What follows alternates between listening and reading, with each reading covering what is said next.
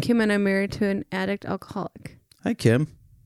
My name is Chris, and I am an addict alcoholic. Hi, Chris.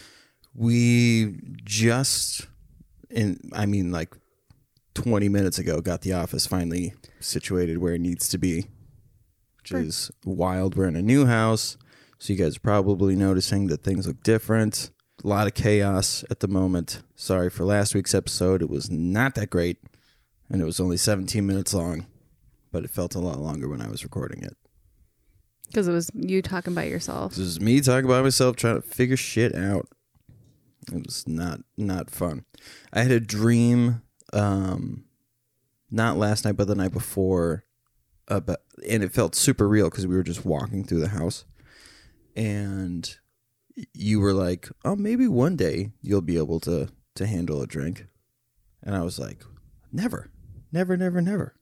Well, that's weird. Yeah, it was super weird because there was nothing like crazy about it. It was just a conversation. Dreams are stupid. But yeah, so it's another reason why we continue to do this is because my brain is still going to continue to try to trick me into making excuses for why it's okay to use. I still have dreams like that too. That makes sense. Okay. But yeah, that's why we still do this. This is your AA meeting. This is my AA meeting. We have a guest today, and do you want me to tell my story of what happened this last week? What happened last week? No, this last week. Oh yeah. I got ran over by a car, basically.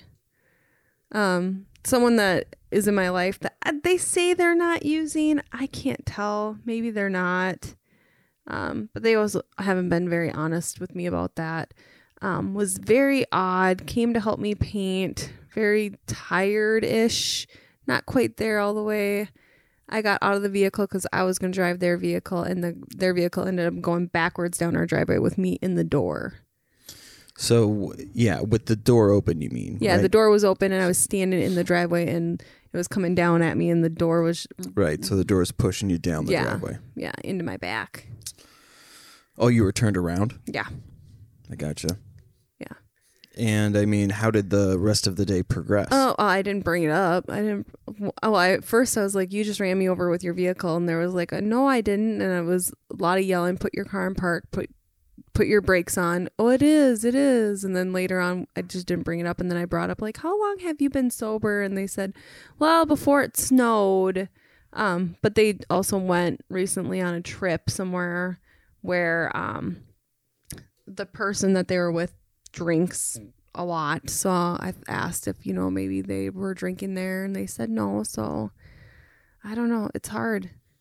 It's hard because with you, I feel like if you relapse, you'd be honest and tell me, where this person hasn't been honest about really anything. So it's hard. We would hope that I would be honest. Yeah, it's true. Yeah. It's hard to know. I don't know if that person was... I don't think that person was actively intoxicated when that all happened. I don't know if they were coming off or if they were... Yeah. Yeah. So if they were sluggish from the night before or something. Yeah. I gotcha. I get what you mean.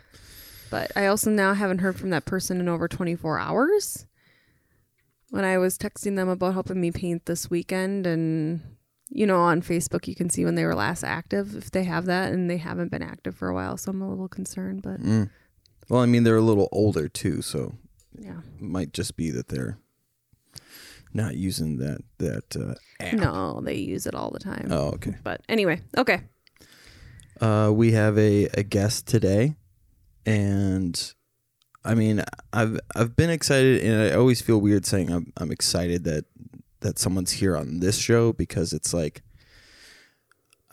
I want to highlight stories, but I don't want it to seem like oh, cool, great content coming up here. So it's just nice that you're willing to come on here and kind of talk about the stuff that you've been through. So what do you prefer to go by? Joe. Okay. Yeah. So Joe, we've known each other for a very long time. 15 years at least. I'd say more than that probably, but yeah. Yeah.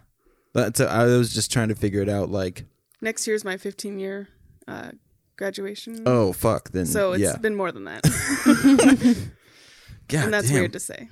That is wild. So yeah, we grew up in the same town, saw a lot of the same shit. Tell me what childhood was like for you. Like, did you guys live in Becker your whole life, or were you? No, I grew up in Minneapolis for the first 12 years of my life, and then we moved to Becker in 2000. April Fool's Day, actually. Yeah. And you have brothers and sisters? I have one brother. Okay. He's older. And your parents were together the whole time or no? Yeah. My Yes. entire life they were together. Okay. And what was that relationship like? Like, how were your parents together when you were growing up? Terrible. Like, they always fought. That's all I remember of them is, like, fighting. So, if they were even home together. So, Oh, they both wow. worked a lot. Okay. And did substance seem to play a role in any of that when you were growing up? Absolutely.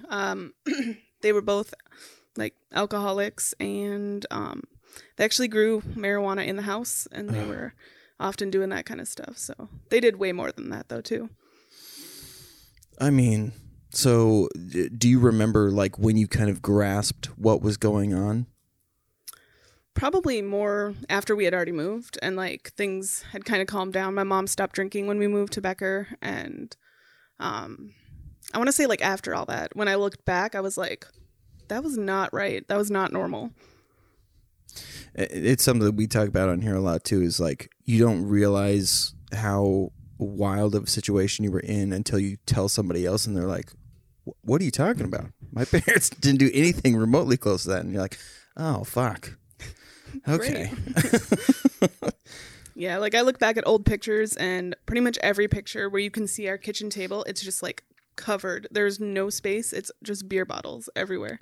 Wow. Yeah. So Jesus. So, I mean, I'm trying to think of how to. So your views on substance when you were growing up, like, were you a part of the youth group? Like, the cult? yeah. Yes, I went to the cult a couple times. Yeah, no, I don't know.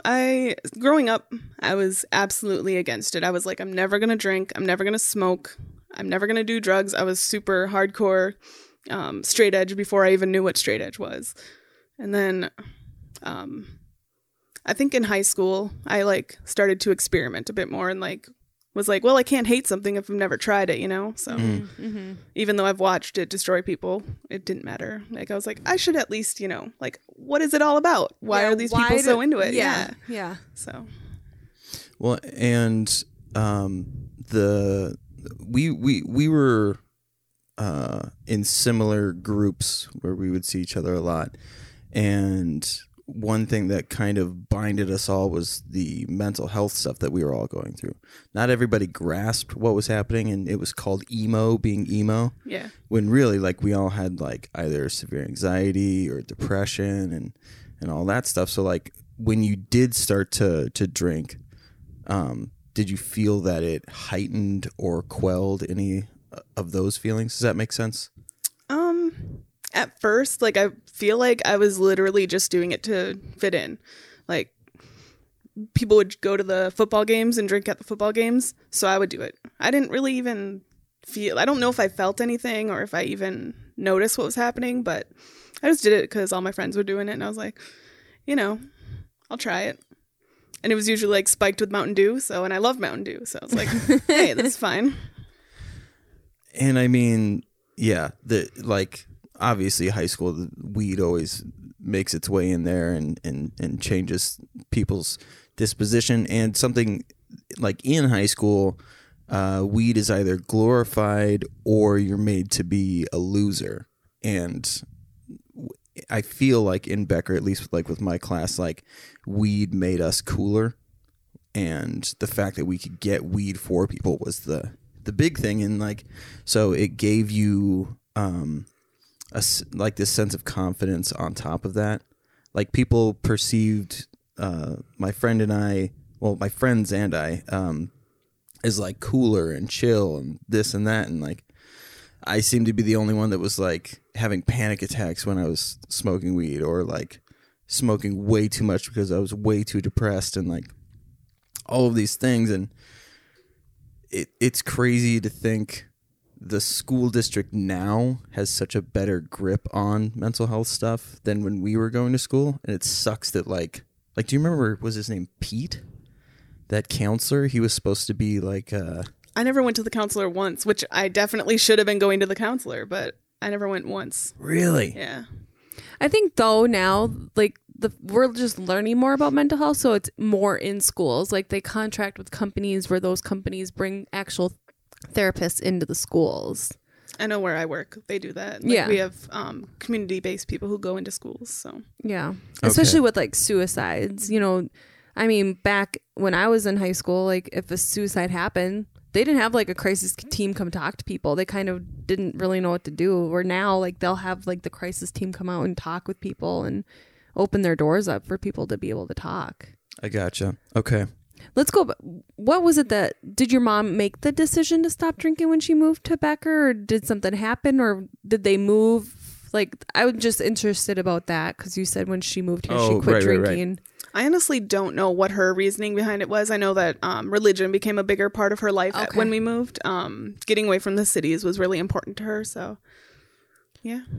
I don't know exactly what her like mind frame was as far as quitting drinking. She pretty much cold turkey quit drinking and smoking. So Wow. Did you? But I mean, like to your point, like did she convey anything to you guys as to why she would want to stop, or did No. it seem like she just all of a sudden was done with it? honestly, from my point of view, all I knew is one day she just stopped. Like when we moved, she stopped. So. Okay. And I know like when I was younger, I was like, oh, she just doesn't want to like mess up the new house, so she doesn't smoke in the house or whatever. But it really just became like she just never smoked anymore. Okay. So, and we got a new car when we moved. And again, I thought it was like, oh, she doesn't want to smoke in the car, you know? And it's too cold to smoke outside. Right. So that, yeah. So I was like, I thought maybe those were part of the decision, but I think a lot of it was just, she was just turning over a new leaf in life kind of thing. So Wow. new town, new, chapter. Let's get rid of the things that, okay. yeah. That makes a lot of sense. You want to pull that just a smidge closer to you.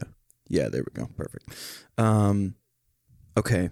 That's a good point. So to bring it back to that, so your mom stops. Was that a point of contention then with your dad? Like, would you hear them argue about how he is still drinking? Oh yeah. All the time. Okay. Yeah.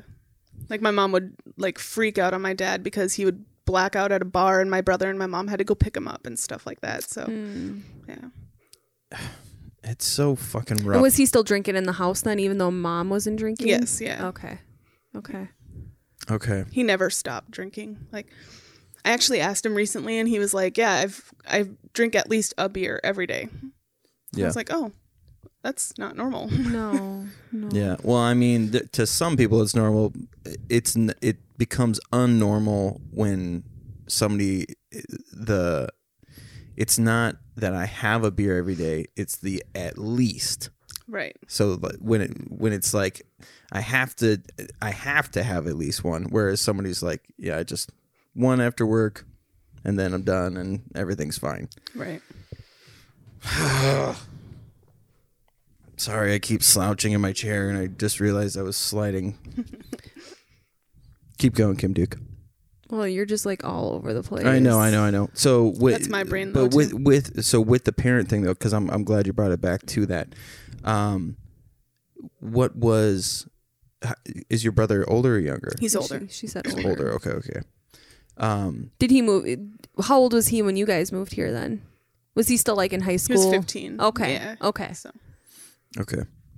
Did your mom like ever threaten to take you guys away? no, Okay. nothing like that. No. No. They My mom didn't even really like.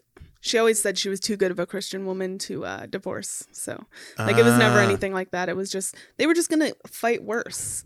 It was never gonna be like a breaking point. It was just they were just gonna fight worse. So And did you witness any of it then? all the time. Yeah, okay. It was like they never got physical as No. far as I knew, but Yeah. like constant yelling and screaming. Okay. So And then like other substances, mom quit all that stuff too, right? I think so. Yeah. Like Yeah. she might have smoked weed every now and then, but she was also like going through cancer, so Okay. like that could have been part of that. I don't know if it was like That was she my just next enjoyed question. it. When did that start? I think she got her first cancer diagnosis in like 2001. Holy shit. So like Wow. really shortly after, because I remember she always told it like she quit smoking, and almost a year to the day she went in because she thought she was having heart problems, but they were like, no, your heart's fine, but you have lung cancer. So like, and she was like, Jesus. so then she always joked and was like to all of her friends, she was like, never quit smoking because you'll get lung cancer. Because she was like, I was trying to like prevent that, you know, Yeah. like she wanted to make sure her health was okay, but Did Dad smoke? all the time he still does. So Even when she was going through her treatments and everything? yeah, not in the house or anything. Like No. that was forbidden when we moved anyway. So, Yeah. but he did. I'm sure quit- there was some contention there where she's like, I have lung cancer and you are still, you know. Yeah, he did quit for like, I want to say it was a couple years, maybe even. But Okay. then, when I think about that, like I think maybe he didn't really quit. He just, you know, hid Said it well it- yeah, enough, yeah. so that he didn't hear the fight at home about Right. Yeah. it. So I mean, so what if you're willing to share, like what do you know now of your mental health? well, I mean, I've been diagnosed with depression and anxiety and BED, like I was talking to you before, binge eating disorder. Oh. I don't have any other diagnoses, but I definitely have like ideas of that. I know that there's more there. I just never had testing done or anything like Sure. that. But and I hate to self-diagnose because that's terrible. But when you fit a lot of the symptoms and everything, like you can have an idea. Well, I think, and I've told you this before, like knowledge is a curse if you choose to do nothing with it. Right. And so like for me, like, and this is only within the last like 6 months, that as I learn stuff now, I go, okay, so what does that mean that I need to do? And it's not that I'm perfect now. Like I still have, absolutely not. yeah, I still have slip ups. These microphones We're a are, very impulsive, manic purchase. yeah. yeah. So I suffer from that too, where like I will just go on a shopping spree. Amazon is the devil. I need to take the face lock off of my phone because that's how I pay. With Oh, things. wow. It's terrible. Yeah, that's how I'll I- just be laying in bed and be like, I just spent $100. Cool. Yeah. So definitely have some impulse control there too. So yeah, but, so I mean that, like, but yeah, I'm trying, and it's tough now, like with fucking pandemic going on and everything. But so, how old were you when you started to notice like that kind of sinking feeling or trapped feeling? honestly, looking back, it was a lot earlier than I when I actually realized what that feeling was. Okay. But like I remember when I was like 6, I would tell my parents I was going to kill myself. Wow. And like I just thought that was normal. I look back now and I'm just like, dude, people don't say that when they're 6 years old, you know? Like no 6-year-old has a reason to want to do that, really. So Right. And I mean, was there anything that made it better? medication now, but But I mean, when you were younger, like when did you first start taking medication? not till I was like in my 20s. Okay. Yeah. When I was younger, just not being home helped. Oh. Like I would just go find my friends and hang out with them and kind of like just Kind of, ignore my yeah. problems. Yeah. So I'm curious, like if there's like consistent aggression, kind of like the home life that she had, can that turn into trauma? Does that make sense? Like, Well, experiencing the things you did as a child, yeah, that can be trauma. why are you getting mad at me? Don't be mad. Trauma comes I'm in not a being lot of mad, different yeah, like forms. yeah. yeah. So and that's what I'm trying to So figure you're out. trying to diagnose her with PTSD.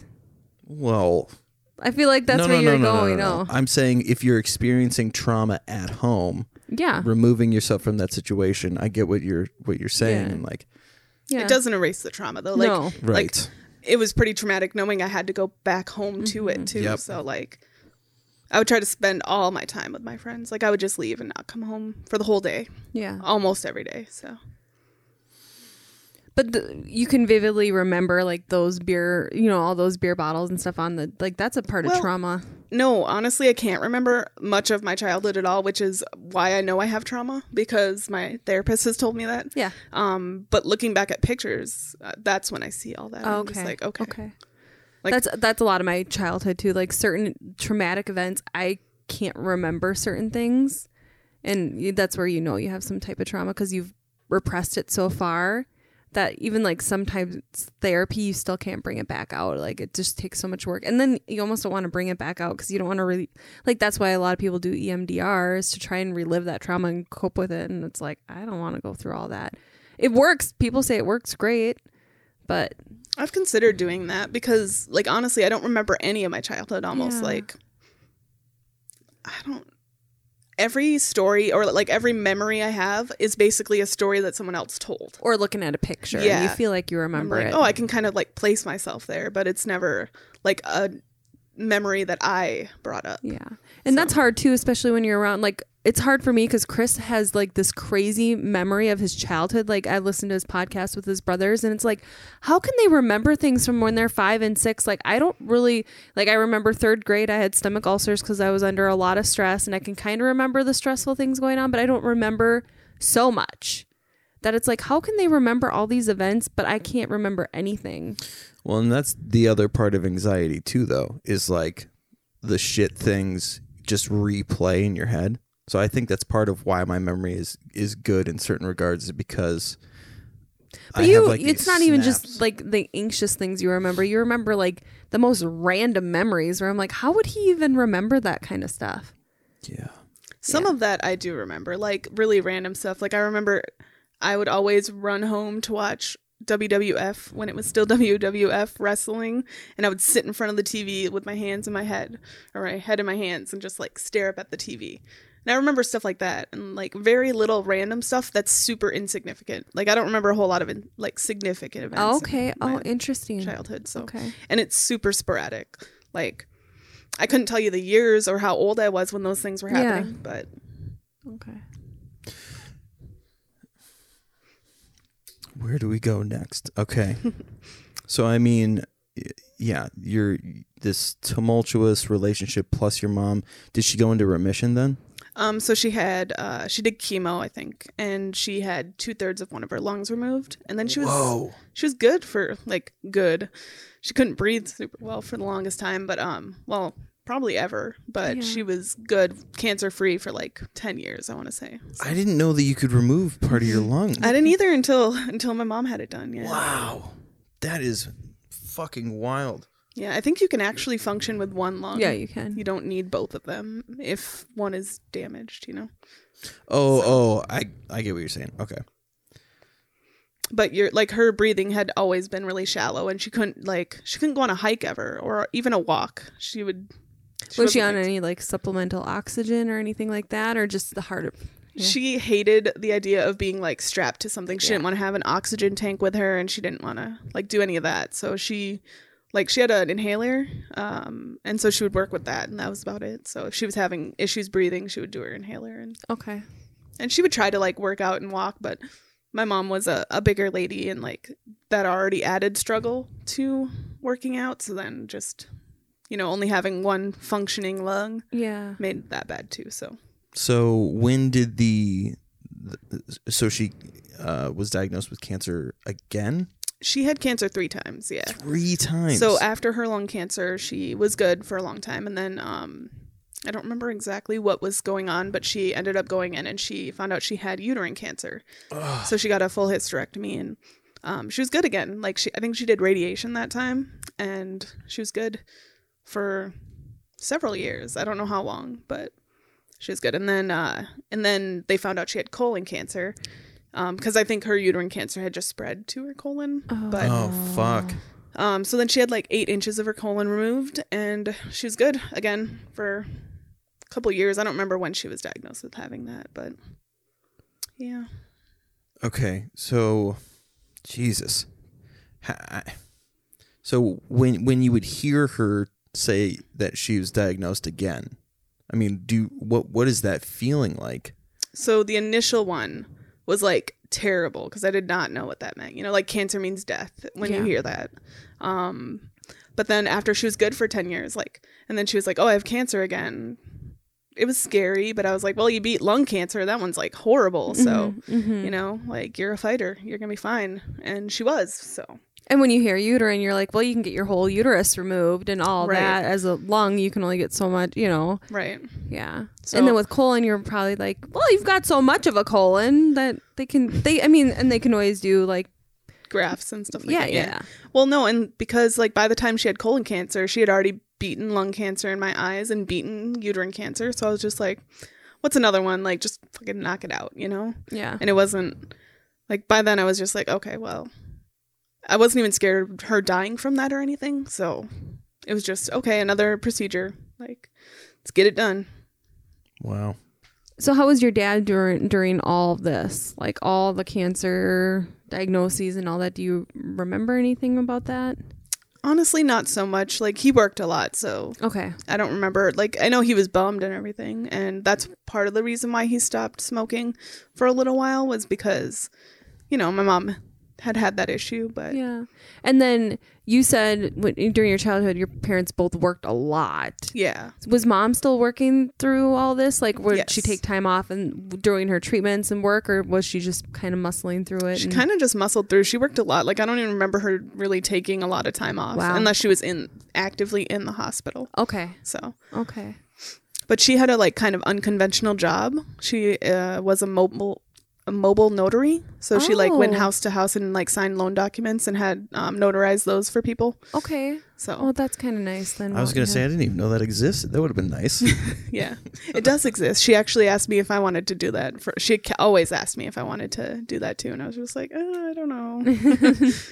Okay. But Well, that's good. She was still able to work, I think. And did that kind of help with their arguments where they were working so much they weren't together as much? And yeah, and I mean, I was at school, and when I was home, I, you know, yeah, blaring loud emo music or something, or playing video games with headphones on. So you tuned it out. yeah, like I Yeah. spent a lot of my time, like my life, learning how to tune it out and just like finding different ways. Or if I heard them yelling, I would just kind of like. When I was younger, I used to scream and like cry and like try to get them to stop. But Yeah. as I got older, I was just like, this is just how life is. This I is guess how it's so. going to be. Yeah. Yeah. We'll have to have you back on to discuss the nuances of My Chemical Romance. You know, I liked them, but they were never my favorite band. Okay, well, this interview is over. Right. And Nice, They're nice not talking to you They're guys. not my favorite band either. Oh! I They're don't not even They're know not you. even in my top 5. They're not in my top 10. Jesus Christ. They might be creeping in there, but definitely not top 5. I don't know. So I think like I have this thing where the more popular something is, the more I hate it. So like My Chemical Romance was huge, and all my friends would Yeah. talk about it, and I was like, they're okay. You know, Yeah, like I'm like, I know. Yeah. they're whatever. I liked them like first album when no one knew about them, Taste of Chaos. I'm like, I know all these songs, and then all of a sudden they start getting popular, and I'm like, pfft, Yeah. And I mean, I was ready to pay some good money to go see them when they were going to tour again, and I was like, no, I'm not that much money though. Like, not top 10 money. nope. When Gerard kissed Burt McCracken, though. It was beautiful. I loved The Used, like for The sure. Used is my number 1 favorite band. They're not my favorite, but again, they're probably in my top 5 when I like emo bands. Yeah. Well, All right. who's no, Number 1 is Motion City Soundtrack, like Minnesota, man. Gotta Yeah, represent. they're not even my top 50. Really? Oh, I I love want him. the He also, one. if you haven't listened to the music, like Justin Courtney Pierre, he like is super like into mental health, and his lyrics are they seem strange and like random and stuff, but a lot of it is very like, it kind of hits home as far as mental health goes. Okay. So, interesting. yeah, I thought you were going to say Spill Canvas is your number 1. they are my number 2. Okay. That's Yeah. funny. Okay, so go. When did you kind of notice that your dad had a problem? Well, no, hold on. You were just like taking too long. I to know. sneak things But out. remember, I can edit these things. It's true. So be nicer. There was something in you where when you would start relationships, there was something that could go wrong. It seemed like in all of them, and I'm curious as to like, Did you notice a pattern in the partners that you would choose and was it in the back of your mind that like probably not going to work out? But I mean, like my self-esteem always told me it wasn't going to work out. I don't know if it was anything like I didn't pick any specific people. My first boyfriend ever didn't drink or do anything like that. I feel like I probably picked emotionally unavailable people. Ah. And I don't know like what that stems from completely, but yeah, that was kind of my big thing is like people who like have no depth as far as communication of emotions and like feelings. Well, and that's a trait in addicts is like this. I don't know if disassociate is the right word, but we like separate ourselves from having like we find every excuse and explanation possible to prove that we don't have a problem. And so when we have this wall up, it's you become very emotionless. Like Kim could speak to that like in the ways that I would gaslight her and make her feel like she was crazy for thinking that I had a problem and somehow turn it around on her. You were like that before your addiction, though. You'd have moments where you made like maybe you've just had this kind of addictive personality forever, but like when we were first dating and you would do things, you would switch it around and make it seem like it was all my fault. Yeah, well, I would say that being like a sex and love addict at that point, like sex and love addict and having the codependency issues. Yeah. So it just breeds destruction. Like I say it all the time. I'm insanely lucky that I have a functioning family right now. Like all signs point to me being homeless, basically. Like it's fucking wild. So I'm lucky in that regard. But to your situation, like it makes sense that whole not being emotionally available because you have to be kind of aggressive to make sure that nobody takes this thing away from you. So for me, I think it was like I was trying to find a balance because I'm like super emotional. I was talking more like your dad. Oh, okay. So like the stance that you have to have in order to keep your addiction, to keep the thing that you definitely don't have a problem, you just really enjoy it. Mm. And who are these people to try and make me feel like the thing that I enjoy can't be a part of my life anymore? Does that make sense? Not really. Like I don't know where you were going. Like where where that just started. went from like her relationships all the way to her dad. That like makes because no sense. You were saying people who are emotionally unavailable were who you gravitated towards. Right. Was your dad emotionally available then? I don't know. I don't think so. No. Like, okay, so that's the connection that I was trying to make. I'm trying to make it clear because we were Deborah, be nicer. You come across as a straight dick sometimes on the microphone. At least smile when you. I do. I struggle with connecting the dots, so just be patient. It'll come full circle eventually. Give me some goldfish, and it'll make sense eventually. So that's what I was trying to get around to was like what you're describing makes sense based on the history because, and I'm trying to explain what I'm assuming your dad was going through, which was when you don't accept what's in front of you. John Cleese has this saying, which is that stupid people lack the capacity to recognize that they're stupid. And what that's saying, it's obviously that's like really aggressive, but what it's saying is when you're in the throes of anything, like if you're so deeply involved in something, you more than likely lack the capacity to realize that you're so heavily invested in this thing and other people see it. So with addiction, most addicts lack the capacity to truly recognize their addiction until they hit like a rock bottom or something. Right.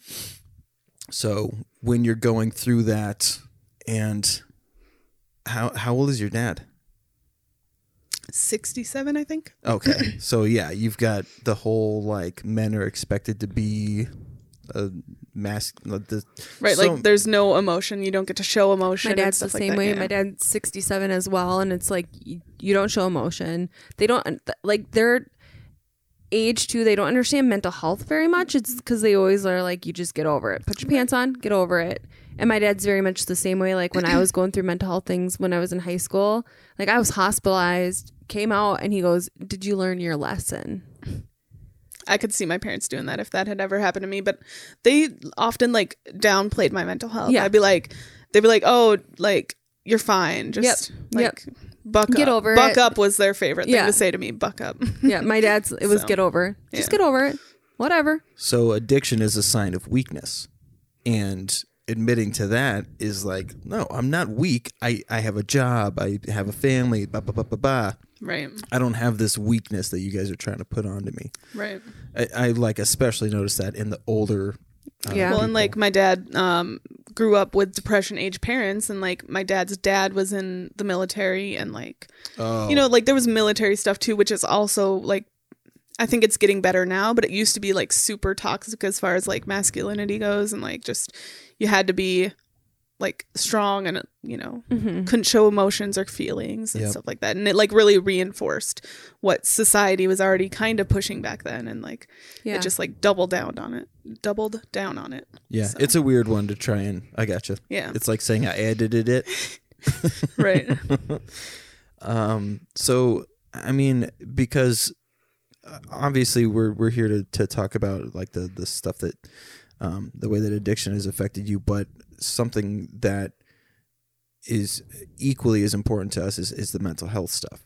So the things that you've been through and seeing what you're trying to accomplish now, I want to highlight that too. So like, so people don't think that you're just somebody coming in and complaining about dad drinks too much. Like you've been through a lot of shit, and I've never known you to be malicious or shitty in any way. So to like get knocked down so many times and continue to get back up, and then to be so dedicated to your family where people give up, like especially with older parents, they'll be like, yeah, you know what, he's never going to change, so fuck it. So I mean, when did you move out, and when were you living on your own? I moved out a couple times, and then I moved back in and stuff like that. But I think originally I was like 20 when I moved out the first time. So Okay. I did stick around for a while, but as soon as I graduated high school, well, even when I was in high school, I got a job right away, and I was just at work a lot, or else I was out with friends. And I do have my own sort of addictive personality as well, because when I was in my early 20s and stuff like that, I was drinking a lot, pretty heavily, and like, but I realized what I was doing, and like I was drinking to the point of blacking out almost every time I would drink, and I didn't like that, and I didn't like the person I was, so I just stopped. And I recognized that it could have been a problem if I just were to continue. So, And we talked about this a couple of weeks ago, but and we were talking about it before, which is food addiction, and like how it's controversial and it's tough to diagnose and all these things. But like, at what point did you realize that you had a problem in that regard? well, probably like 15 is when I realized it, but I didn't like do anything about it. You know, like I was like, oh, like I just need to go on a diet or something like that. You know, it was never like I didn't know it was a problem until it was like more diagnosed, and I had read more about it, and after I had figured out exactly what it was that I was doing. So, And I think binge eating disorder hasn't really been talked about in like more so the last 5-10 years, right. because Oh, before wow, it's like that new. because before it was Bulimia, bulimia and and anorexia. anorexia were the two eating disorders, Right. and there was almost a stigma against binge eating disorder. It's like you're choosing to just eat all Right. that food, but it's like now what we've learned is there's a comfort in eating that much food. No one purposely eats themselves till they're sick. Like Right. who? Like we don't. But like we're not telling a bulimic you're making yourself puke to the point you're getting sick. That's an issue. But now with binge, no, let me finish. Sorry. With binge eating disorder, it's a lot of around emotions. Mm-hmm. So everyone's like, well, you're just an emotional eater. That's why you're eating so much. But it's like, it's a disorder where Right. you start that eating and you get uncomfortable, like you get sick, but you almost can't stop. Right. But it is, I wonder when because I feel like it's last 5-10 years, it's really been kind of out in the forefront. Right. I think I got diagnosed 4 years ago. Okay. So like it's pretty recent in my life. Yeah. But I think I've suffered from it from my whole life. And a lot of times when I first realized I had it, I kind of thought maybe it was like a conditional thing. Because growing up, like you don't waste food. Like you clean your plate. And I think that's that age yeah. too. Mhm. Yeah. And like there's seconds. And like if you get seconds, you got to clean that plate too. Like you don't waste food. So I think part of it, like I thought it was conditional. And it might have been, like part of it might have been. Yeah. But it was also the emotional, like due to depression or anxiety or whatever, like Oh yeah. so Well, and from the little that I've read on it too is you fuck up your reward system because food is associated with dopamine because you need it to survive. But the more that you introduce, and things like MSG fuck up your reward system too.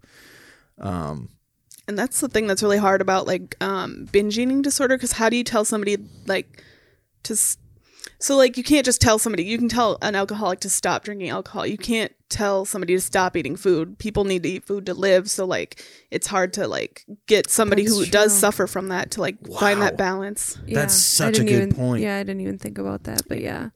Yeah. That's I can't imagine if I went through treatment and everything and they were like, okay, so now you're gonna have to have one beer a day. Right. Just try to keep it under Or control. 5 small beers a day. Yeah, Right.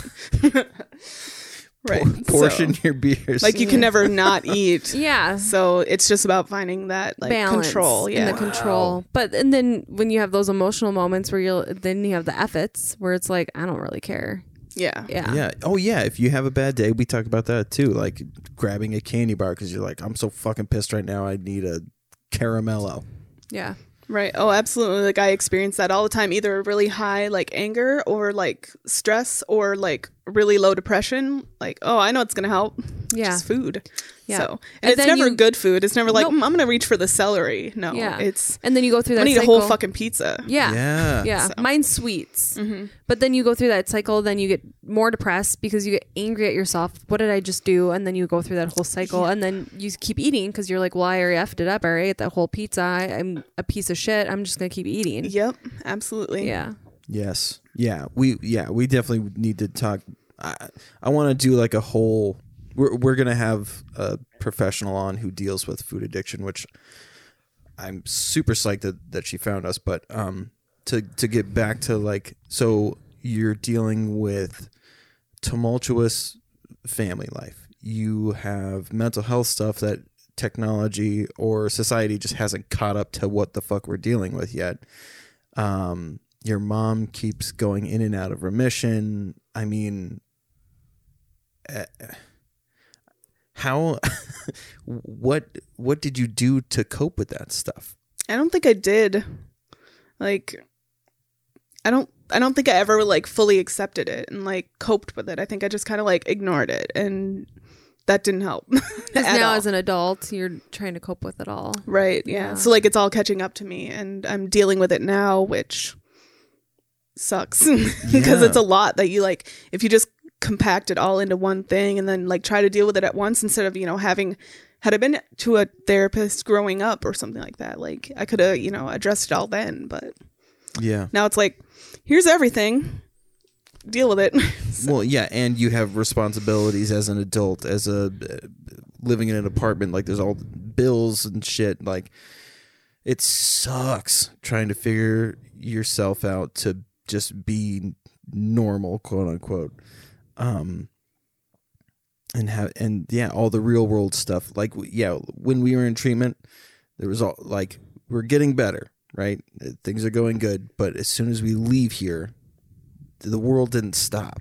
Right. The bills didn't stop coming. There's going to be so much shit to have to deal with afterwards.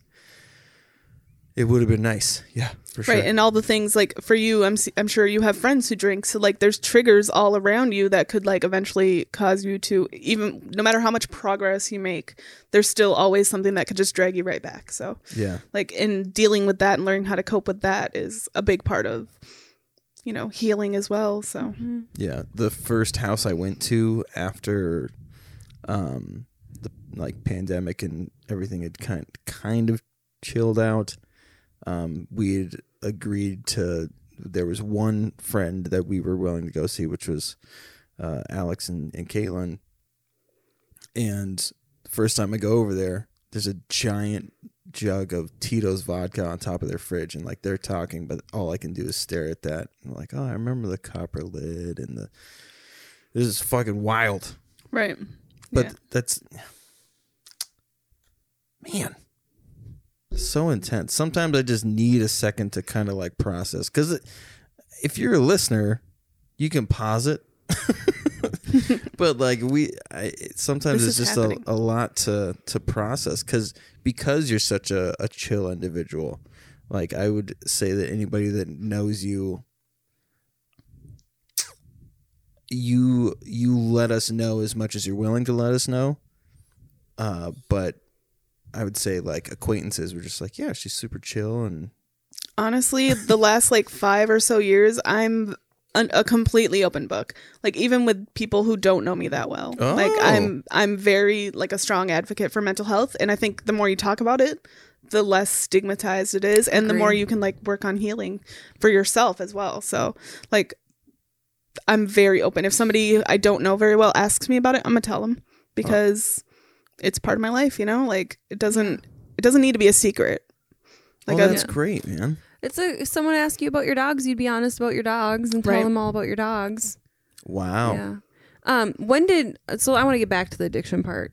Like, when did you kind of notice your dad had a problem? Like, was it after you moved out and came back and that kind of stuff? Or was it always there? And then the older you got, you're like, okay, it's really a problem. So I don't think I realized it was a problem until after my mom passed away. And then like Okay. shit just hit the fan, and like he retired and decided to just live his true life is what I've kind of like noticed it is. And how long has it been since your mom passed away? She passed away May 1st, 2019. Okay. So not too long. It's No. been almost 2 years, or I guess a year and a half now. So. Okay. I remember I actually like went to one of Chris's comedy shows right after it happened, and he's like, "What are you doing here?" I was like, "Coping? I don't know." Yeah. Yeah. And like, did your dad's drinking get worse after she passed away, or? I think it got worse after he retired.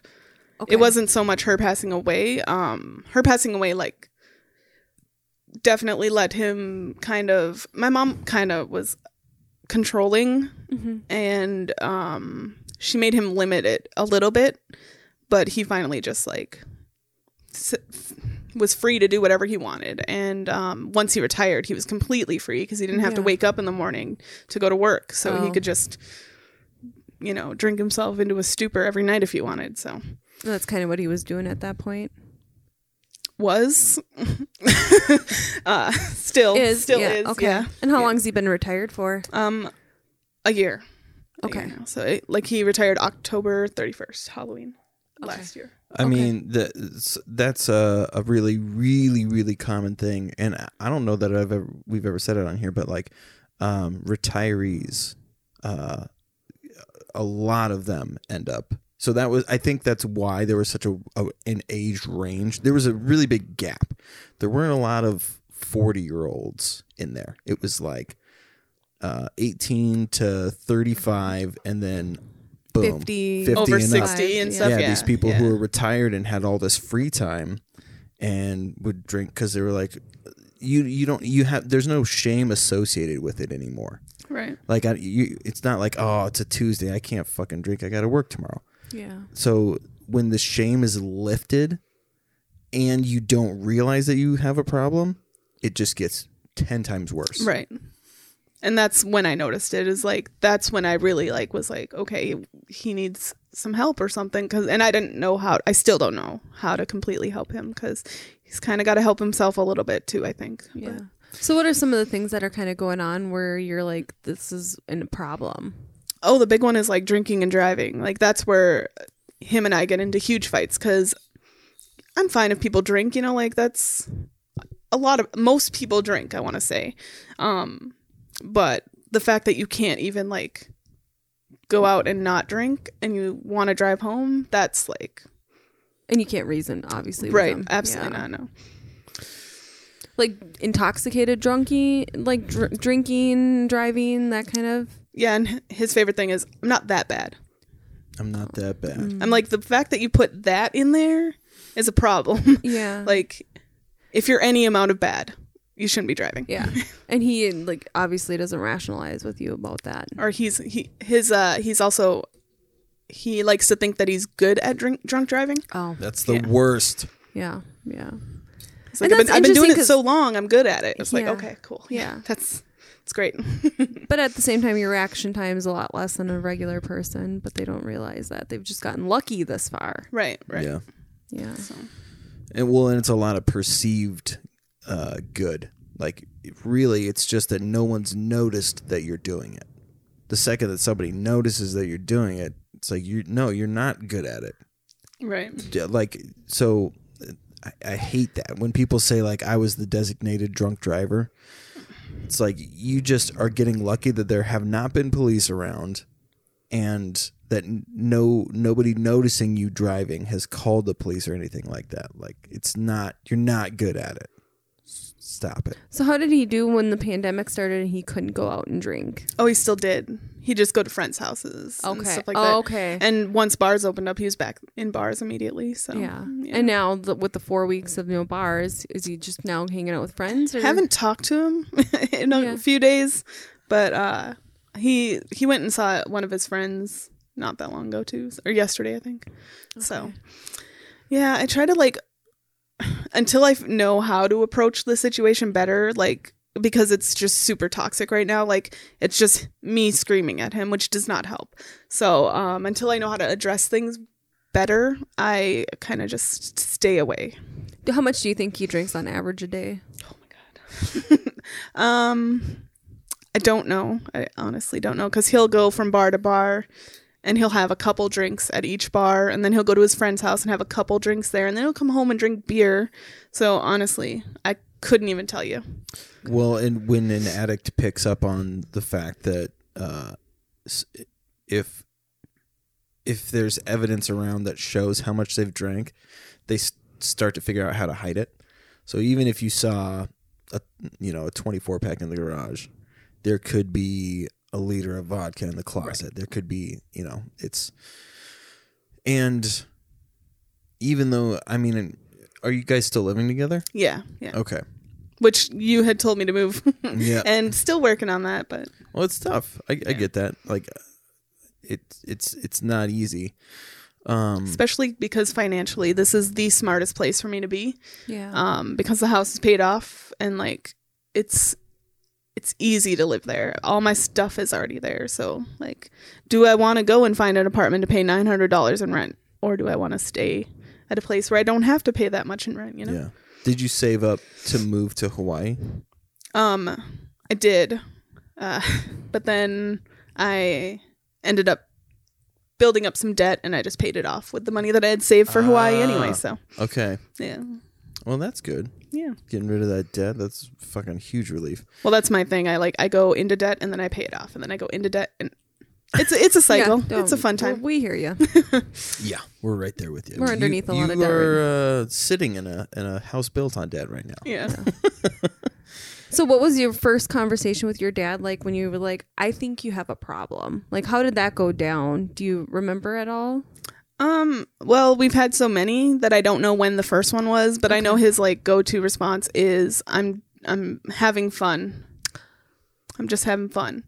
And I'll be like, well, your fun is hurting people. And he's like, I don't care. I'm just going to have fun. I'm going to do what I want to do. So. And this all started during retirement. Yeah. Okay. Yeah. Oh. And what's your brother's views on everything? Like, do you talk to your brother about his?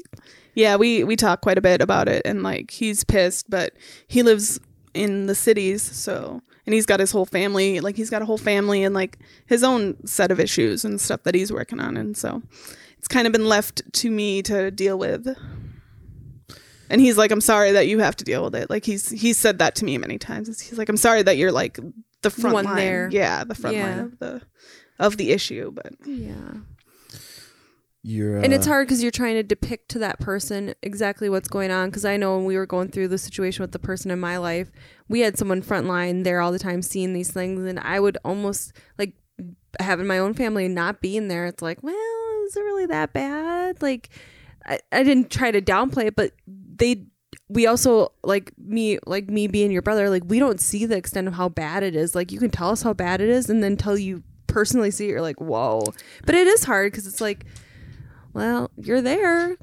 right. Can you try and figure out how to deal with it? Well, and my brother he's aware of how bad it is, and his go-to is to just like let my dad self-destruct. Well, not so much self-destruct, but like Hit his rock bottom, or force him into a rock bottom. Like my dad's like call the cops on him, or my brother is like call the Yeah. cops on him, and like his go-to is like have him get arrested, have him realize the repercussions of the things. And I'm like, well, I don't want it to get to that point.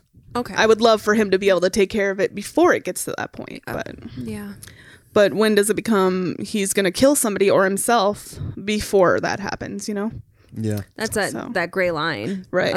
Yeah, because I mean, he could get arrested, he could go to jail, sleep overnight, get a DUI.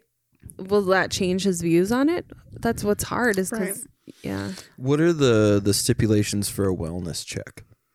you can call wellness check on anybody if you have concerns about someone. It doesn't mean that they'll go out there. Like the officer needs enough concern to go check on somebody, Right. Okay. Yeah. Because I'm sure you've had to deal with that in your role. Yeah, I've had to call a few times for wellness checks. Yeah. I don't think anything because my dad doesn't do the majority of the stuff at home. Like he just like sleeps it off when he's at home. He doesn't just get drunk at home, because honestly, if he was, I wouldn't care so much because he's not out there driving and, you know, doing all that stuff.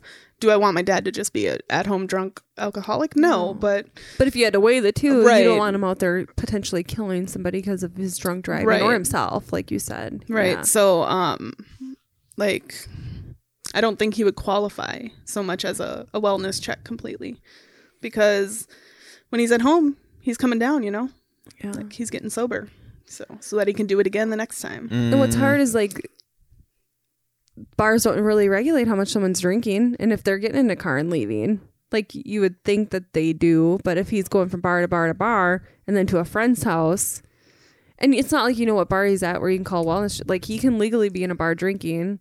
Right. Well, and like Chris was saying, call the bars that he goes to, and I was like, I'd have to call every bar in the 50-mile radius, because he bar hops so much, and he'll go to bars a little bit further away and stuff like that. So Okay. I don't know if that's like him being like trying to prove to these bars as well that he doesn't have a problem, you know? Because like if you see, like when I worked at a restaurant and people come in every day, like it's sad. You see these people and you know that they're alcoholics, and like, but when you go to different bars and like, oh, we only see him every couple, like 4 days, yeah, or whatever, or something like that, then it's like, you know, he just comes out for a drink every now and then. They don't realize that he's doing that at every fucking bar every day. Yeah. So Yeah. So And what's hard is like forcing people to get help. It's so hard. Like to force someone to get into treatment, they have to be committed. And I don't know how much you've learned about the commitment process through, probably not very much because it's outpatient, but for someone to be committed, like they have to over time show that they're a danger to themselves or others. He hasn't technically gotten a car accident yet. He hasn't done this and that. So they'd be like, well, tell something bad. Like, and the county and the judge can be the people that determine how bad is bad. Like I've seen people where I'm like, I cannot believe this person has not been committed yet. And they're not. And they're not going to go. And then you go through that thing. Like if you force someone into treatment, are they going to get anything out of it? right. Sometimes they do because they need that push. Sometimes it's so hard. so here's the other shit thing. One DUI. So what is it? 1 out of 7 adults in Minnesota has a DUI. Just fucking That's insane. a lot. Yeah, it's crazy. I can't remember the actual statistic. I should look that up. It's That was just the last time that we looked at it, but he's not going to go to prison. Right. No, I know. So here's the other thing. It requires X amount of time to be sober, and if he goes into withdrawal, that's a type of rock bottom. To go, why am I sick? Am I actually sick? And like to be able to show them like empirical evidence, like he's going through the shit and he's throwing up and he's sweating and all of those things, to be like, hey, this is happening because of your addiction. This is why. And now we need to take you to the hospital to make sure that you don't have a seizure. Yeah, 1 out of 7 licensed drivers in Minnesota has a DUI. That's wild. Yeah, it's fucking crazy. So, I mean, I might cut this part out, but what type of phone does he have? Android. So you could set up tracking on his phone? It's funny because we actually used to have that. My mom had tracking on me and my dad just because my mom was a complete worrywart and a controlling person. So when she passed away, it was still on there on his phones, and I could see, because we were all linked together, I could see where he was, and I could tell he was at the bar, and it was driving me nuts. So I had to delete it because I would just get pissed off because I would see that he was at the bar, and I'd be like, he's at the bar again. And it was at first it was the same bar, but now it's starting to become like bar hopping. So what you could do is go with an officer to the bar, and then when he comes out to the car, just be like, hey, you're gonna have to hand over the keys. And I mean, there's the thing that sucks is like the amount of time that you have to invest into that shit is so grueling. And like, even if he got sober, it doesn't make everything better. Like, he could become insanely resentful, and even though he's sober, he just doesn't want to be around people anymore. Like, it's sobriety just enables you to handle the shit that's going on in your life that caused you to get to that, to lean on that addiction or whatever, right? Yeah. So it just allows you to do it without what's the fucking mind altering, without any mind altering substance. So you're able to look at it with a clear lens. But it doesn't make everything okay, right, which sucks. I wonder if he experiences any type of withdrawal symptoms. Like, do you think right shortly after he gets up, he starts drinking? Oh, yeah. Like, I've seen him as early as, like, 9 a.m. Yeah, and so he'll he probably drinks, does start. I mean, so what's interesting with people, and I don't know if people know this, but the longer and the more you drink, your obviously we all know dependency levels, but, like, he can be clinically, so 0.08 is what we say sober driving is. He could legally be walking around, talking, able to function at, like, a 0.15, and that's his sober. Right. Whereas if I was a 0.15, I would be intoxicated. I've seen people come in over 0.3, some over 0.4s, and they're walking, talking, functioning. I would be intubated in the ICU if I was that amount. But they like go so high where he's like, yeah, I'm sober. And he could be a 0.18. He's going to get a DUI for sure. But legally, like, you're very intoxicated. Right. But he might start experiencing withdrawals when he's at a 0.15. Like, he's still legally intoxicated and he's starting to experience, like, the shakes, the sweats. Okay. That makes sense, yeah. And, well, my dad has been drinking since the 70s. Yeah. So I don't think he ever stopped, ever. So. Yeah. That's scary, especially when someone's been drinking that long to the amounts that they drink. Like, his withdrawals would probably be really bad, where he would need, like, to be, like, in a formal detox center to get through those withdrawals, because he'd need some medications to get him through that, because that's scary. Well, and he already has health issues on top of all that, so it's just like I was just gonna ask that. Does he, like, experience, like, arthritis or? He has arthritis. He had a massive heart attack like 4 or 5 years ago. Wow. But he's not worried about getting COVID at all these bars, is he? No, not at all. He doesn't even wear a mask half the time, or if he does, his nose is out and, like, he does the whole thing. But yeah, no, he's one of those people who's, like, super anti-masks, and yeah, he doesn't. I don't know if he thinks it's like a, fake or something like that, but he he has no regard. But I also like think part of that is like, if he had regard for his life, he would be doing the other things that he does. Yeah, So, you know, yeah. like, I think it's more of a he's just going to do what he wants to do and have fun. And like, I lived this whole life. I raised 2 kids. I worked really hard. Now is my time to focus on myself, and I'm going to do what I want, and no one's going to tell me otherwise. right. Yeah. And I don't want to have to wear a mask or do any of that stuff. Like, he just wants to be free completely. And it's like, okay. Entitlement can lead to a pretty inflated ego and just continue to push that fucking narrative that I deserve to be able to drink whenever I want. I deserve to be able to, enjoy life on my terms and all that shit. It's fucking, it sucks. So I still continue to think that you have to focus on yourself, because people who are affected by addiction can become dependent on that situation, and drag themselves down, and it can become a really vicious cycle, because you start to miss out on life.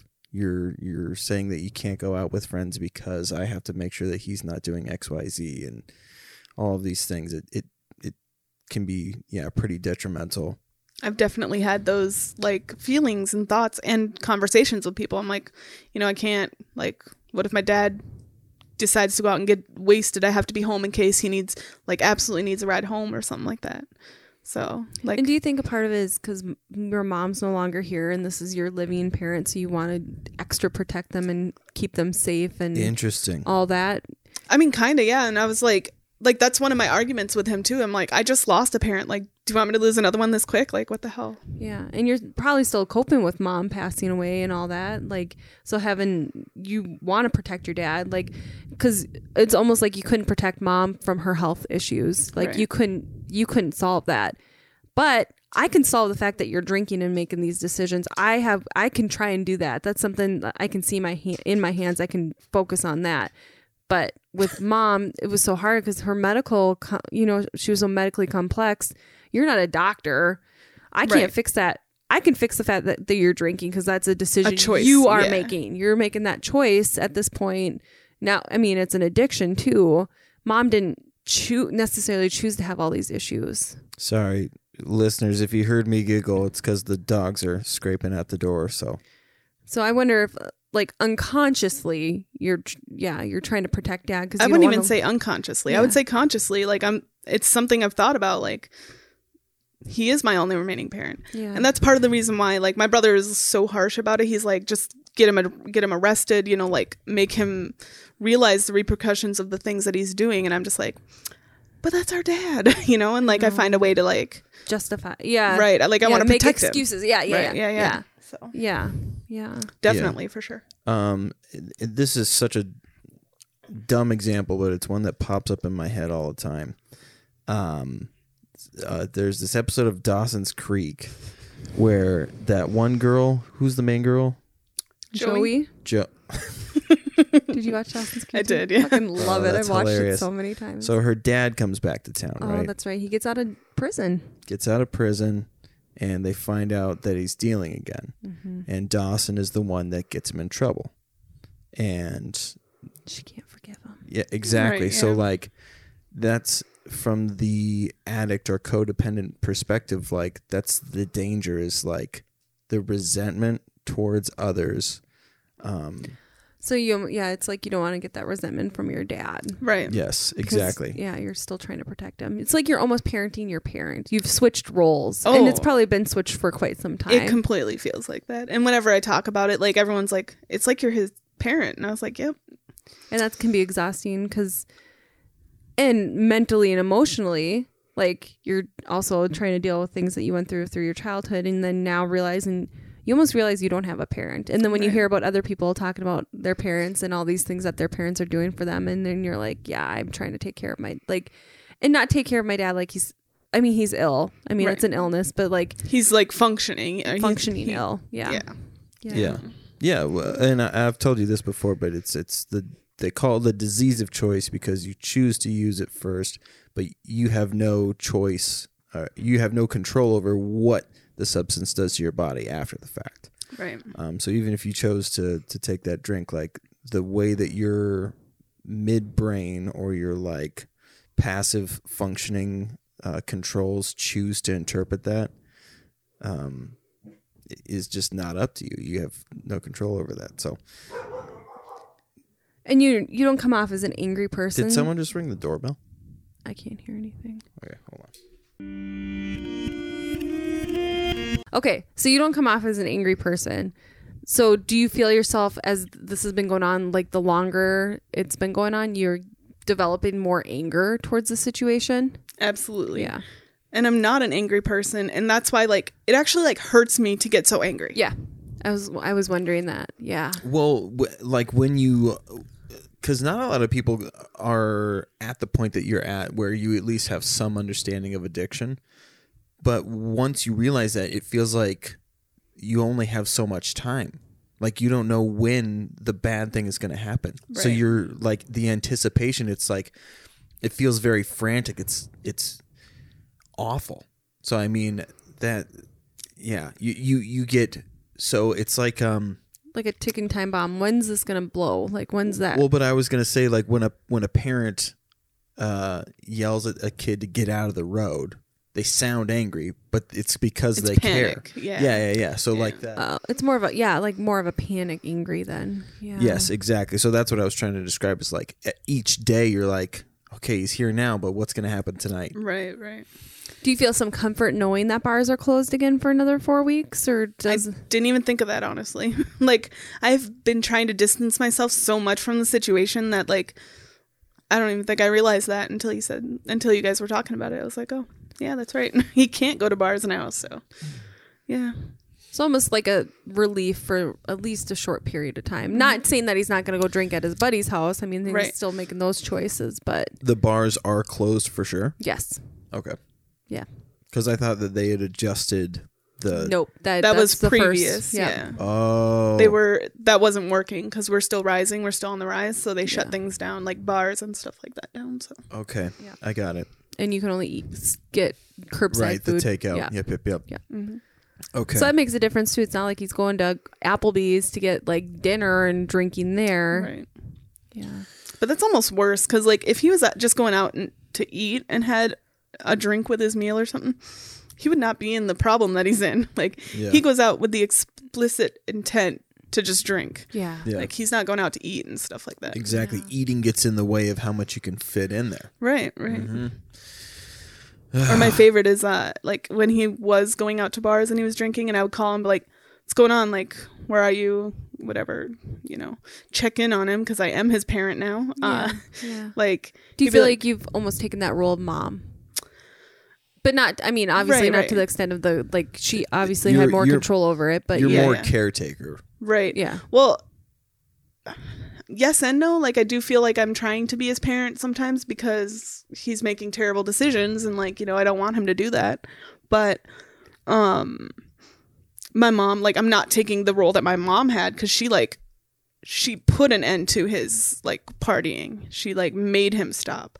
I don't know how she did it, but she made him stop. So, I don't know. But, I forgot what I was going to say. That's okay. No, wait. We'll go. Hold on. When you would call him and be like, where are you at? What are you doing? Oh, yeah. He'll say, he'll be like, I had a few drinks, but don't worry. I also had a water. I'm like, okay, that doesn't negate the drinks that you had. And that's his, like, excuse. He's like, I'm sober now because I had a water. A water. I'm like, all right. And that's when I start to get angry. I'm just like, do you hear yourself? Yeah. And I don't know. It's just hard because it seems like he's so far gone into it. Mm-hmm. Yeah. And then now I think I got my anxiety putty out because I didn't even think about the whole fact that if he does stop, he's going to have the major withdrawal symptoms. So it's a lose-lose situation at this point. Like he's either going to die from like drunk driving or get sick. Yeah. So. Yeah. Or he could be one of those people too, like a lot of people that they'll just like slowly taper themselves. Yeah. And there's like, I don't recommend it. But there is like, you can look it up online and like how to self-taper yourself off without having to experience those withdrawal symptoms. Right. No, I know there are ways, but like, It's just scary. both right. sides. Like I didn't even think about that part though until you guys mentioned it. I was like, holy shit. That's Something like to- a real life thing that happens too. I didn't even think. And I go into school for nursing, like we briefly talked about it, very briefly. And then when I was experiencing it with my family member and they had seizures, and then the doctor was like, these are the only withdrawals that will kill you. Like narcotics, withdrawals aren't going to kill you. You get really sick, but physically, like when they talk about alcohol, it's just like, holy crap. Like I didn't even realize that. And Right. it's where it's so scary, where I'm constantly, if that person relapses, I'm constant, like what happened the other day, I'm like, is this person like coming off of alcohol, or are they going through withdrawals where they're so like the delirium that was going on with this person? I'm like, is this person overly tired, or are they delirious to the point where they literally almost ran me over with their vehicle and they couldn't function? We went to Home Depot and we were talking about paint colors, and they kept asking me the same question over and over and over and over again, where I'm like, all right. And then in my medical head, I'm like, are you in some type of encephalopathy delirium from withdrawals, or are you really overly tired from working 5 days in a row and not sleeping, or it's just like, and then I feel like I take that parent role too.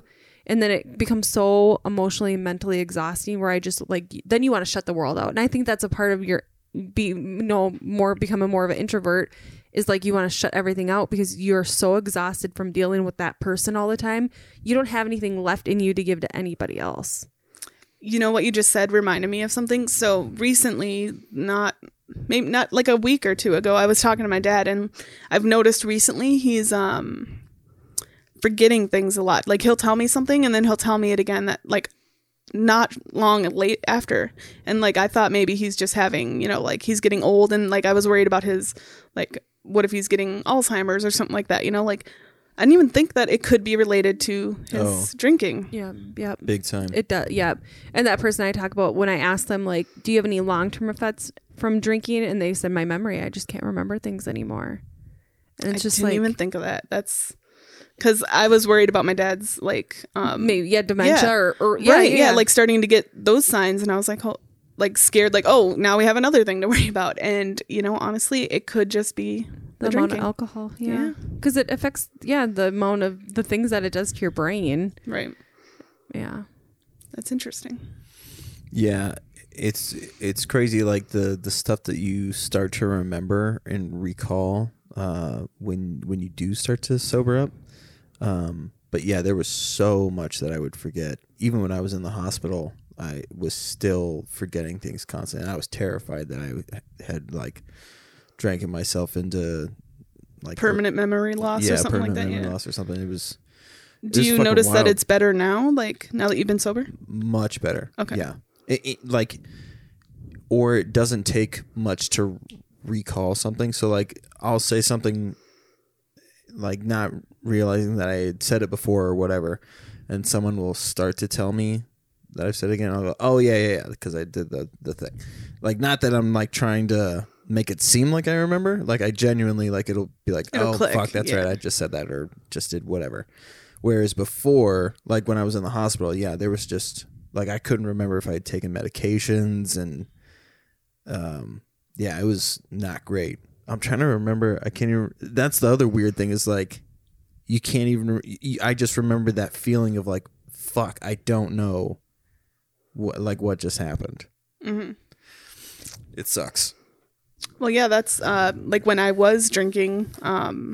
to the point of blackout. That was my thing. Was like if I didn't just drink. It was like, I'm going to drink to the point where I would literally black out, and I would have to call people the next day and be like, what happened last night? And then you have the anxiety of the, what did I do or what did I say last night kind of thing. Yeah. That's what, towards the end of when I became sober, right before Chris went in, I had a night, I would, when I would go out or when I would drink, I would get to that point. Blacking out, yeah. Sometimes I would black out and sometimes it was like almost there. And then the next day I was having panic attacks because it's like, what did I say? What did I do? And I could remember some of the stupid things I did, and I was just so embarrassed. Mm-hmm. I actually, the first time I remembered, I was like, that I did that. I was 17, and I was like hanging out with some of our mutual friends, I'm pretty sure. And I went to a party, and I blacked out and like the ride home in the morning was so uncomfortable for me because everybody else remembered what I had done that night, but I did not.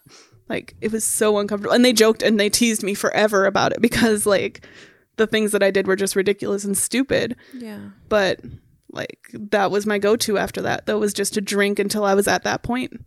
And then, which does not make sense to me because I hated the feeling afterwards of, like, trying to figure out what happened. Yeah. Yeah. But I used to laugh about it. I would laugh at the fact that I don't remember saying something or acting away because in my head I'd be like, oh, that's funny because that's not how I normally act. Right. And so I would just be like, I can't. That's weird that like some part of my brain allowed me to say this thing or had that viewpoint rather than being like, oh man, there's a 6-hour window where you don't know what the fuck happened. With your situation, who have you like professionally reached out to? do you count? What about have you talked to your therapist? I'm not currently in therapy right Okay. now. I was, but when I was planning on moving, I kind of like ended things, and I wanted to find a new therapist anyway. But Okay. yeah, someone who's like maybe more like specified in trauma and stuff like that. Yeah. So. Yeah. Yeah, well, and I mean, I think I've told you this before, but to reach out to a chemical dependency counselor. I talk to a ton of those every day. I should really just like, but I also don't want to like, you know, Mix try and like Personal work. Yeah. Yeah. It's so hard. There's such a gray line. I do it all the time at my work. like, But I mean, but it is that gray line. I mean, Chris was hospitalized at the hospital I work at. Granted, like HIPAA violation, like I couldn't discuss your case. I mean, I wasn't working when you were in the hospital, and like we didn't really discuss. Like you had to sign ROIs for them to even talk to me. But Yeah, right. but I mean, but to that point though, like they're gonna be professional about it. Right. Like They they're not 100%. they're not gonna like treat you lesser than because because you work there you're supposed to be better than us or something. And I was nervous because like my boss, so my director actually did Chris's like intake assessment.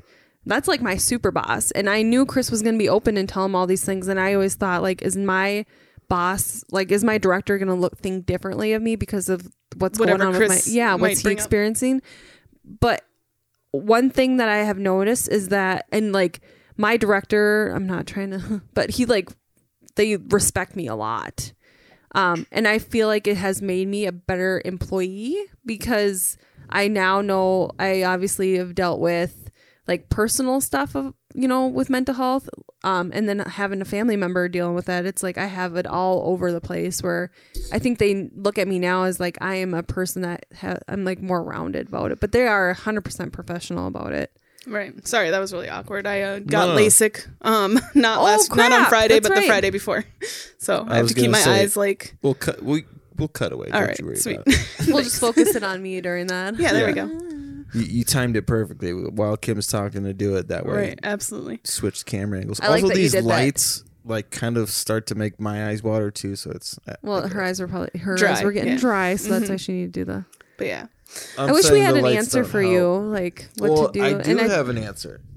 Okay. So you have two options, right? You go the route of the legal recourse.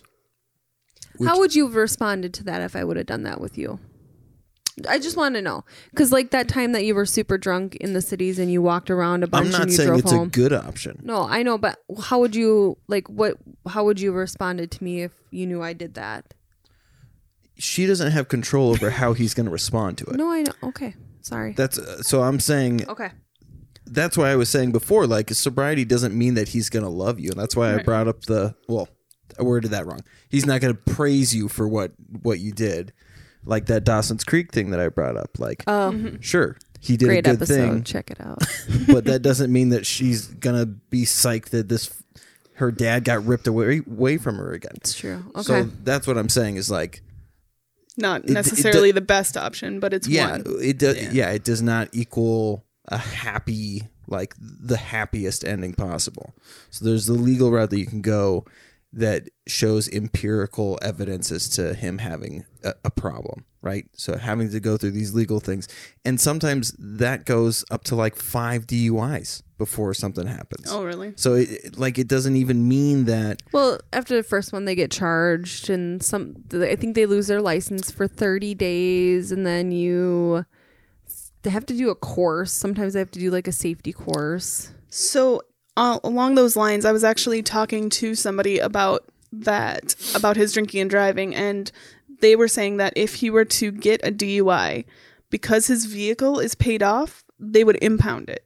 Oh. And like you can't get it back. Like they just take your vehicle now. And I don't know like what the rule on that is, but I don't know if that's like a new law or something, but if you straight up own your vehicle, they will take it and you don't get to get it back. Wow. But the reason why I said it could be 5 DUIs before something changes is because Personally for them. exactly Okay. they don't view it. They just say, what an asshole that cop was. What a bullshit. Like they make excuses for why the shit is happening. Eventually, it can make a difference, and they're forced to. And then when they're sober for a couple of months, they're like, "Yeah, I don't want to deal with that shit again." Right. And it becomes more of an annoyance, and they just don't drink because they're like, I want my car. I want to have my freedom again. Da da da da. And it's like, but even that can create what they call a dry drunk, where they're only sober because they have to be. Right. They're not happy about it. They would much rather be drinking. They still like. So then there's even resentment just there because they're just like super unhappy because they're not doing the thing they want to do. Yep. Even though they're sober. And they'll like throw that in your face too. Is like, at least I'm not fucking drunk, right? Like you can't be mad at me for that. And That's what you were like that one week you were sober. yeah.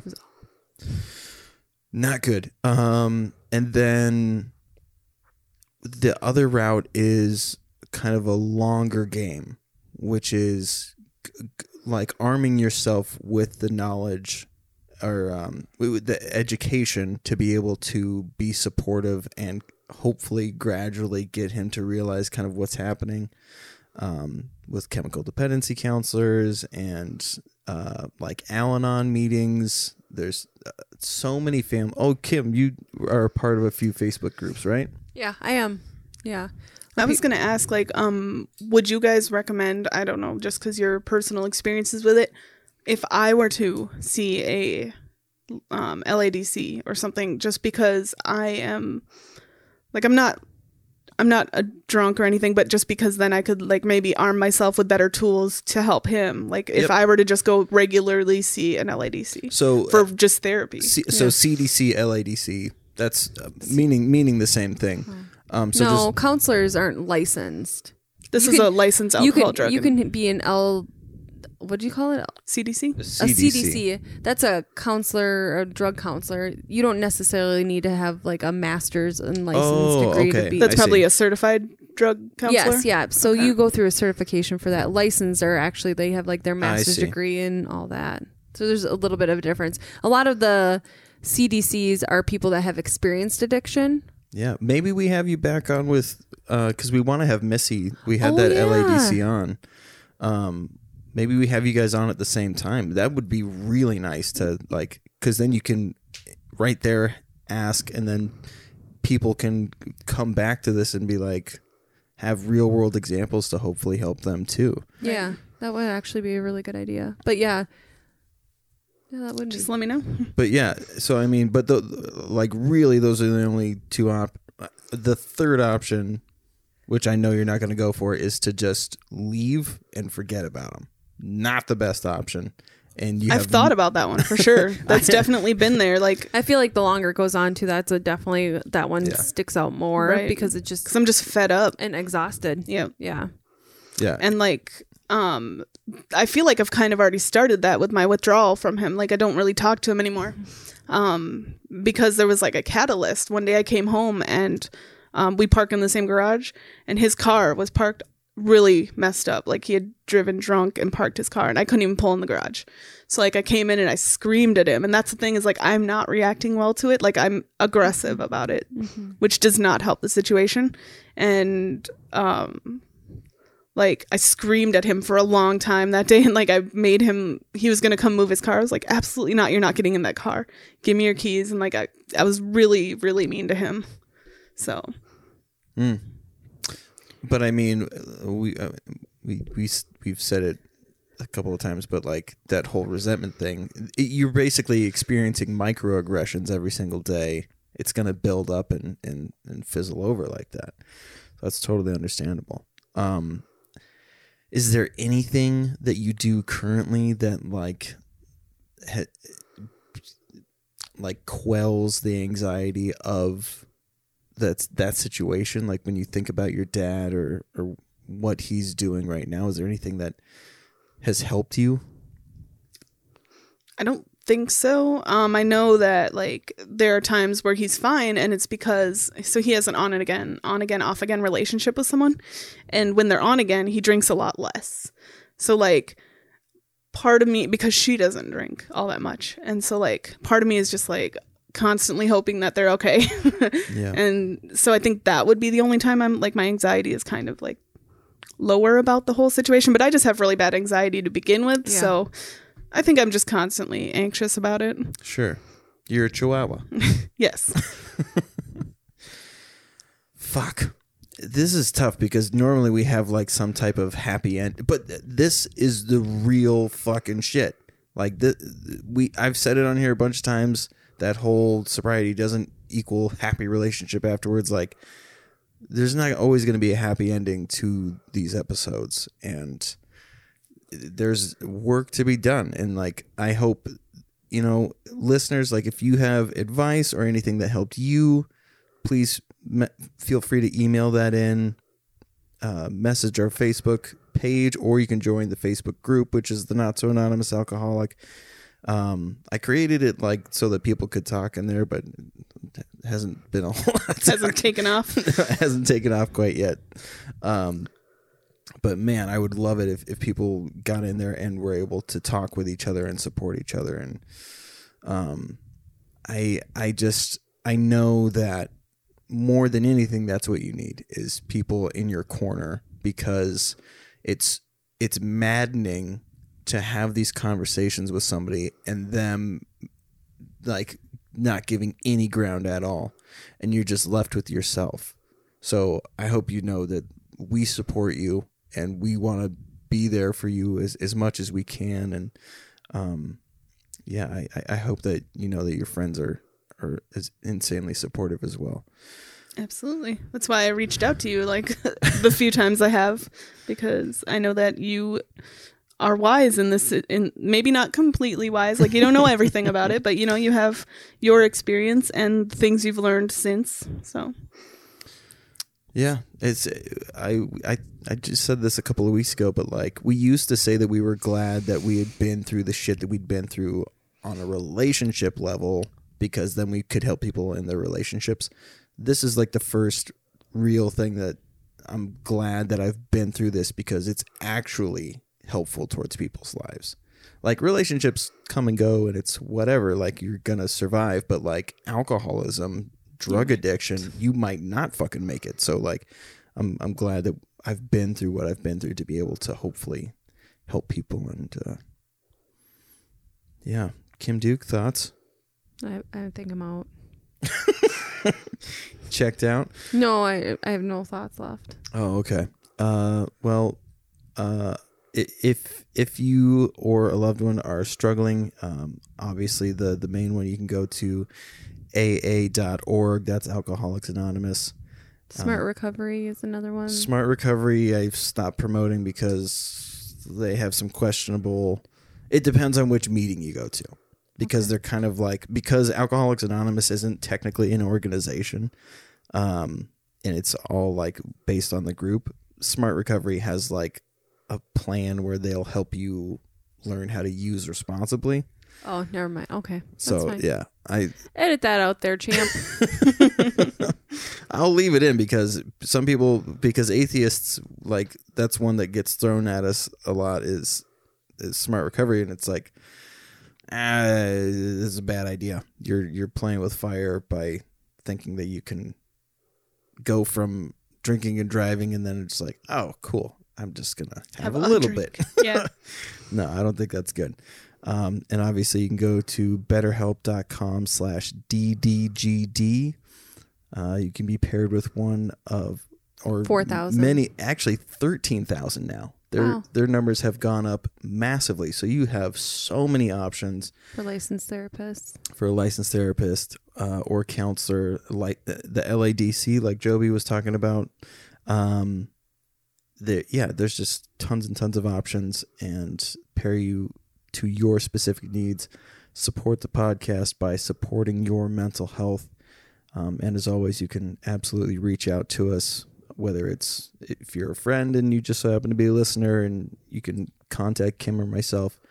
Otherwise, duckduckgrayduke@gmail.com, duckduckgrayduke on Facebook, and obviously the Not So Anonymous Alcoholic Facebook group as well. Duck Duck Duke on Instagram as well. Yep. Duck Duck Grayduke on all the things. Hopefully I'm going to be able to, I just found out that we can hopefully make our own RSS feed, so there will be just a straight up the Not So Anonymous Alcoholic channel. People don't have to get confused about all the bullshit. Anyways. You guys need to get on TikTok. You know, we keep People hearing keep that. talking about that, yeah. Do you TikTok? I do. Okay, maybe you can help us then. Okay. Layla can help us. She's a TikTok. She's a master. I just learned how to wear a purse as a backpack from TikTok. My friend. Oh, I saw that one where you flip it over your head. Yeah, yeah. I watched somebody try to do it, and the thing's too short, so they're just like, ugh. Oh, it's funny. Yeah. Well, I love you. I love you. I don't know if you know how this show ends, Joe. Well, I love you guys too. We love you Oh, too. good. So. That's funny. I was gonna say I love you, but I didn't know if it would make you feel weird because I told Chris, Mara that I loved her. I and- believe that you should tell your friends that you love That's them. what Chris strongly believes that too, especially in the world we live in. We don't know what tomorrow has to bring, and Chris is Chris was a big hugger before, not so much obviously because COVID, But I do tell people that I love them. yeah, Yeah, and absolutely. it weirds I'm- people out sometimes. Like I'm weird. Like, bring it on. Yeah, is what we're I say. weird. the first time I told Mara, she was leaving, and I go, "All right, bye, I love you." She goes, "Okay." She should be used to that by now because I still tell her every day that I love her. She said it one time, and I was like, "Yeah!" I was so excited. When her and I broke up, like, I still never stopped saying I love you because I did love her. I still do love her. So Yeah. Well, we need to have you back on. Duck Duck Radio. Yeah, Duck Duck Grayduke, so we can talk about more things because there's a lot to There's a lot to unfold with you. Javiathan. This is just a part of it. Jabiathan. No one has called me that in so long. You are the only person who's called me that. It's a fun one. It is, yeah. All right. Well, Kim Duke. And with that, we will pass.